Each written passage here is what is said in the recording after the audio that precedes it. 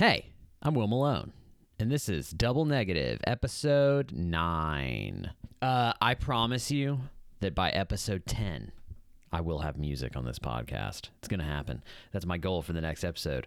Episode 10's been what's in the back of my mind is like, got to have music by then. And yeah, that's my deadline. So on the next episode, there will be music. I promise. So what's been going on? I somehow, no clue how, put out another video this week. And I didn't plan to go weekly quite yet. I planned eventually to go weekly, but I've been able to pull it off. So I just have a list of videos that I want to make, and I'm just kind of going logistically with which one works for when. And I've had to think a lot ahead. Like next week I'm probably gonna have a video too. Dang, that's crazy. But I've got to film 2 videos next week because one of them I'm shooting on medium format film.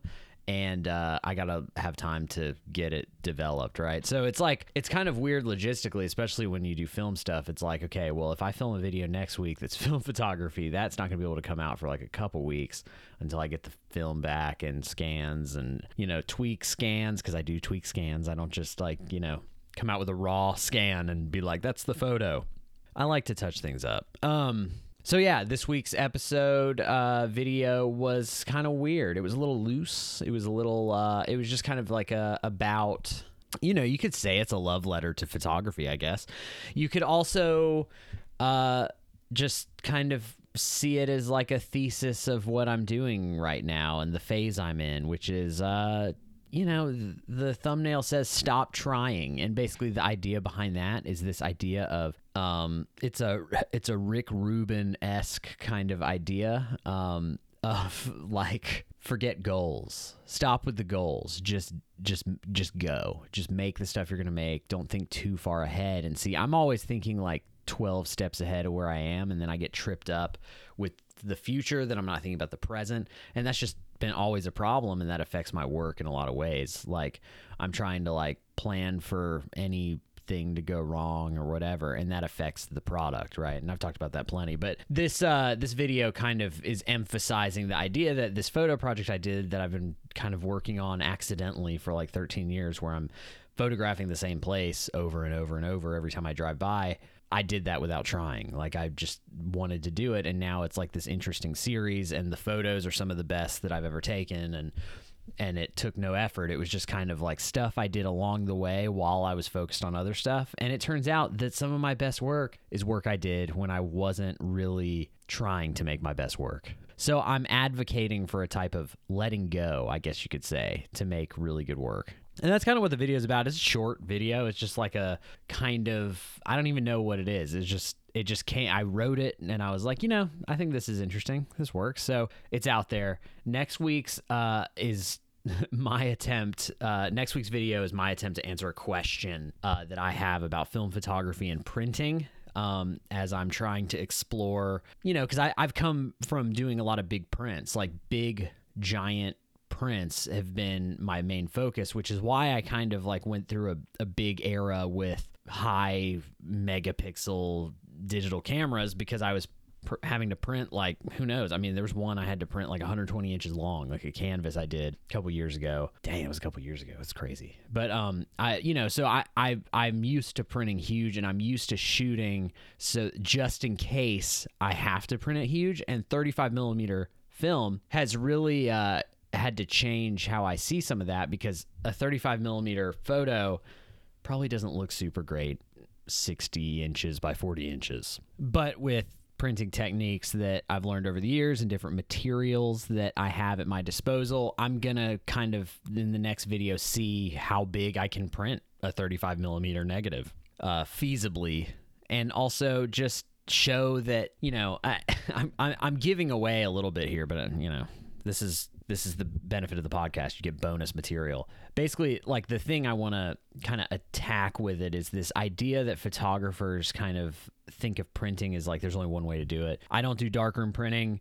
I don't have room or space or time for an enlarger setup or whatever. I've done it before. It's just takes forever, whatever. I have these high-res scans. I'm going to use the scans to print, and I have access to a large format printer, so I'm going to like use the resources I have through them. And so it's funny. Anytime I see photographers talk about printing online, it's always like, you know, we're talking about certain papers like Hahnemuhle paper or Epson, whatever. And it's like, feels like there's only, when you like do the research, there's like only one way to print photography that most people do. And I kind of, as somebody who print their photography in that way, I tend to do more like, you know, most of what I have hanging in my house is canvas or brushed aluminum or matte paper prints that are not necessarily branded Hahnemuhle paper, and they look really good. And so I've always done things a way different way, and I don't see the way I print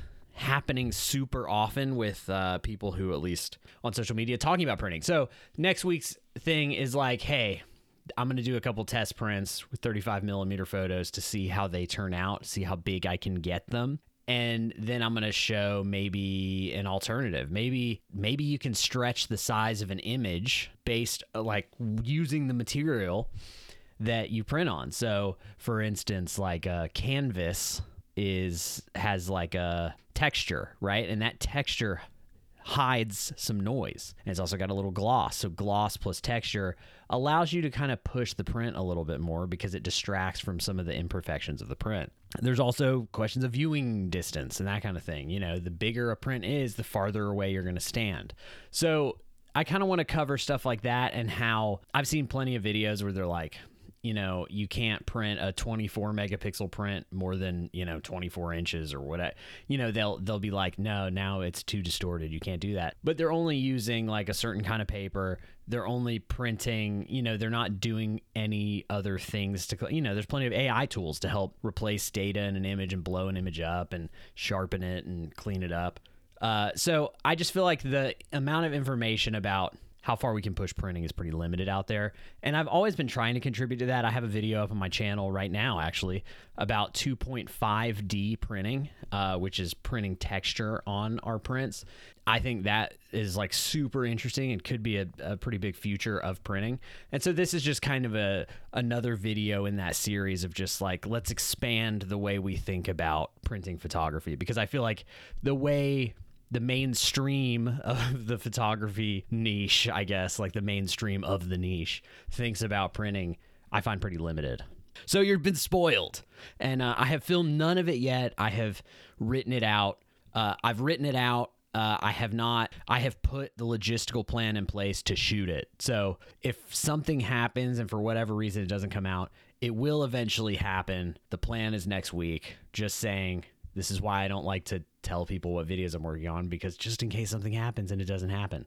But as far as I know, it will happen next week. Another thing I want to talk about is tribes. The tribe, finding your tribe. That's something that I feel like I am going through lately, which is looking for a tribe. And I have a lot of different tribes. You know, I've been doing this a long time. So I have a lot of tribes. I have a lot of people that, you know, in different industries, different types of photography, different people, you know, and so that's cool. But it's tough because I found myself kind of hitting a wall where I was letting in too many inputs, and I realized like my thoughts, second guessing, all this stuff was happening. And then I took a look at like where I was hanging out, who I was hanging out with, what events I was going to, what kind of networking things I was doing. And I looked and I'm like, you know, every event I go to, I'm like the only one of me there. You know, there's no one else there. Even photography events, go to a photography event with a lot of photographers, and especially around here, you know, I'm not like in a big city or whatever. It's a lot of people who are doing photography like as a business. Not to say I'm not doing it as a business per se, because I do make a living off of it, but they think of it as a scalable business first and foremost. There's a trend right now with a lot of like wedding photographers becoming these business coaches, and I just find the whole thing kind of like uninteresting. And I don't know, it's not why I got into photography in the first place. The whole like business of photography, like I don't care. I just don't care about any photography business at this point. And so it's been tough because I'm walking around thinking about photography in a different way than the people I'm often around who are related to photography think about photography. As I said in my latest video, I think of photography as this thing that helps me survive. Like, I think of it as this thing I love and need, and it is kind of what I'll be doing my whole life, and making new things, being creative, being an artist ultimately. And there just I don't know a ton of people around me who are like that, and that's my fault for not identifying these people or finding these places. But I'm trying to get better at it. I'm trying to be like, okay, I need to find more like-minded people in my universe, because I know I'm not an alien. But like, I know, in order to get established, to like be able to make a living where I live, I used to go to I still go every once in a while to like networking events. But, I talk to a lot of, lawyers and realtors and all these kind of people. And then it kind of gets a little, it kind of started to bum me out, because I just felt like I wasn't getting the enrichment of like being able to talk to somebody who knows a lot about some weird film photography thing or whatever. Like, it just, I feel like I haven't been able to get deep on that kind of stuff with somebody for a very long time. So that leads me to, I'm going to that event in Atlanta, Filmstock. I'm going to go. I already signed up, and I'm going to go stay in Atlanta that weekend, and I guess go hang out with other film photographers like me. And it's funny, I've been to so many different events. Like, back when I started working as a photographer full time, I shot weddings, and so I got involved with like the wedding events world here. And I would go to I went to this like wedding convention in Vegas one time, and I remember sitting there, and I eventually kind of bailed from all this stuff. And I remember sitting there thinking like, this isn't me. Like, this isn't where I belong. Like, I feel like I don't mesh with anything going on here. And I've had that feeling a lot over the years as I get deeper into the rabbit hole of what I need to be doing, which is partially why I've started to like really focus on making the YouTube videos around stuff I want to make, is because I'm like, I need to just kind of find my tribe at all costs. The people that do photography for similar reasons I do it. The people that do it regardless of if they have followers or not. The people that do it whether or not it makes them a ton of money. The people that, rich or poor, busy or not busy, they're going to make time for it and do it regardless. I've looked at my body of work over the past however long, 15 years or whatever, and I've been doing the same thing forever. I just keep going, and it's like been in different parts of life, and I've still done it. I've had a couple extended breaks here or there over time, like a few months as I've been, burned out on and off. But overall, like, I have, single, married, having a child, having a job, being unemployed, having 3 jobs, like, no matter what life has thrown at me, I have always kind of continued on with the photography stuff and projects in the same way. So I feel like the YouTube is what I'm using is like I'm just going to make exactly what and kind of be in dialogue with it. And that's kind of my making a video about it is kind of like my payment for like the thing that I feel like eventually will allow me to keep going at a maintainable place, but also help me find a tribe of some kind, because I'm putting it out there in a digestible way instead of just throwing my photos into the wind on social media. And I think just videos are just better for outreach and finding new people. Videos just catch on more, right? So it just makes sense. That's just kind of what it costs, I feel like, as an art photographer in the modern day is, you gotta, whatever you do, you gotta tell the story in some sort of video format. You gotta get it out there in a video. It just feels like that's what's necessary right now. And I'm not a big group gathering guy. I really don't, I don't love events. I'm going to be honest with you. It's funny. I'm shooting an event this afternoon, and I don't shoot event photos often anymore because I just don't love them. Because I don't go to events like, I don't go to many events if I don't have to. I find myself going to events, but I often get there and I don't love being at events. Like I struggle with just being at things like that. I would rather I'm a homebody. I would rather be at home or in my truck on a road trip or, wandering around or, whatever. And maybe part of the reason finding a tribe is such a struggle is just because I'm such a loner. I do enjoy being by myself a lot. Or with, my close group of friends, but I need, I want people to bounce things off of. And so I'm excited to go to Filmstock. It's an event. There's beer there. I've heard. And I'm excited. I'm excited to go there. I think, which is rare for me to like sign up for an event. And usually I just feel like tons of anxiety about going to the event.